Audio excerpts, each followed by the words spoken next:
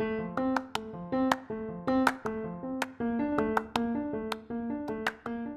are listening to Challenge to Lead, 5-minute thought nuggets to inspire you to be better.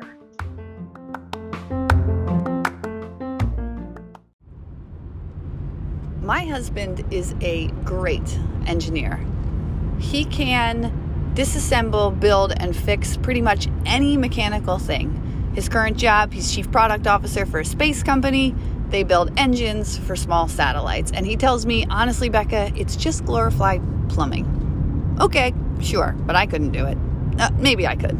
I actually do have a degree in engineering.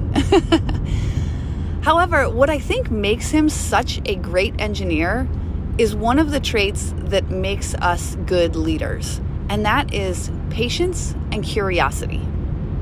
And what I mean by that is he's the type of guy that will take an engine and he will pull it apart to see how it works. He will look at each one of the pieces, understand how they relate to each other, and then start identifying the common components that make all engines work, right? That make things able to function in that capacity. And then he knows that it's just a plug and play thing. And especially when you have a machine that does a really good job at something, he will study those and then he will take the best parts of those engines and he will put them into his designs, right? And I think that this is a lot like how Culture Index works. What Culture Index does is it will break people down into their basic traits and components. And you can see, one of my favorite things is when I come into a team and they're like, we have these few team members who are absolute rock stars. They are so good at their job. And I'm like, what makes them tick? What makes them so good at their job? And what I often find is that as leaders, we're so busy focused on solving the problems that we forget to be curious and pay attention to the things that worked and why they worked. And so what we do is we start breaking these people down into their basic components, and we say, why does this work so well? Why is this person so good at what they do? And in that curiosity, we get a better understanding of how to build other machines using the same building blocks that will do what we need to get done or get it done even better. And I feel like I've learned this a little bit from my husband. It's funny because he is the first one that drew this parallel, right? He's like, you're just figuring out what parts make up someone, and then when you apply them in a certain way, then they do what you need them to do. And I was like, yeah, you're absolutely right. So this is my plea to you as a leader. Don't just focus on the problems today.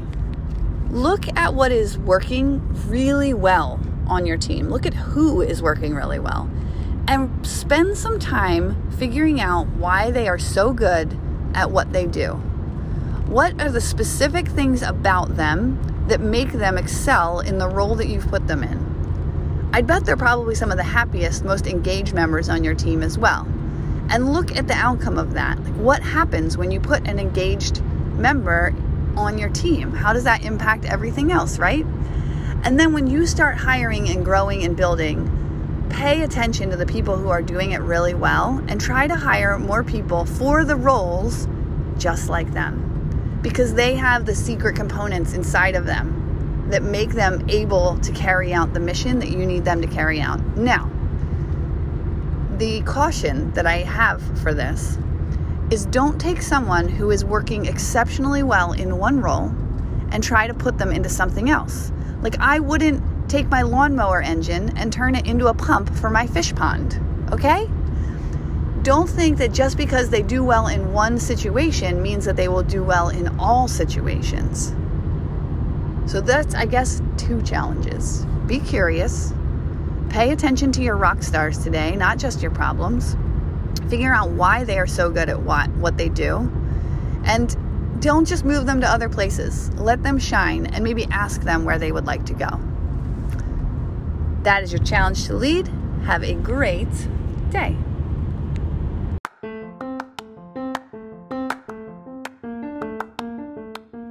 Thank you for taking the time to listen today. I appreciate it, and I appreciate you. I have 2 challenges for you right now.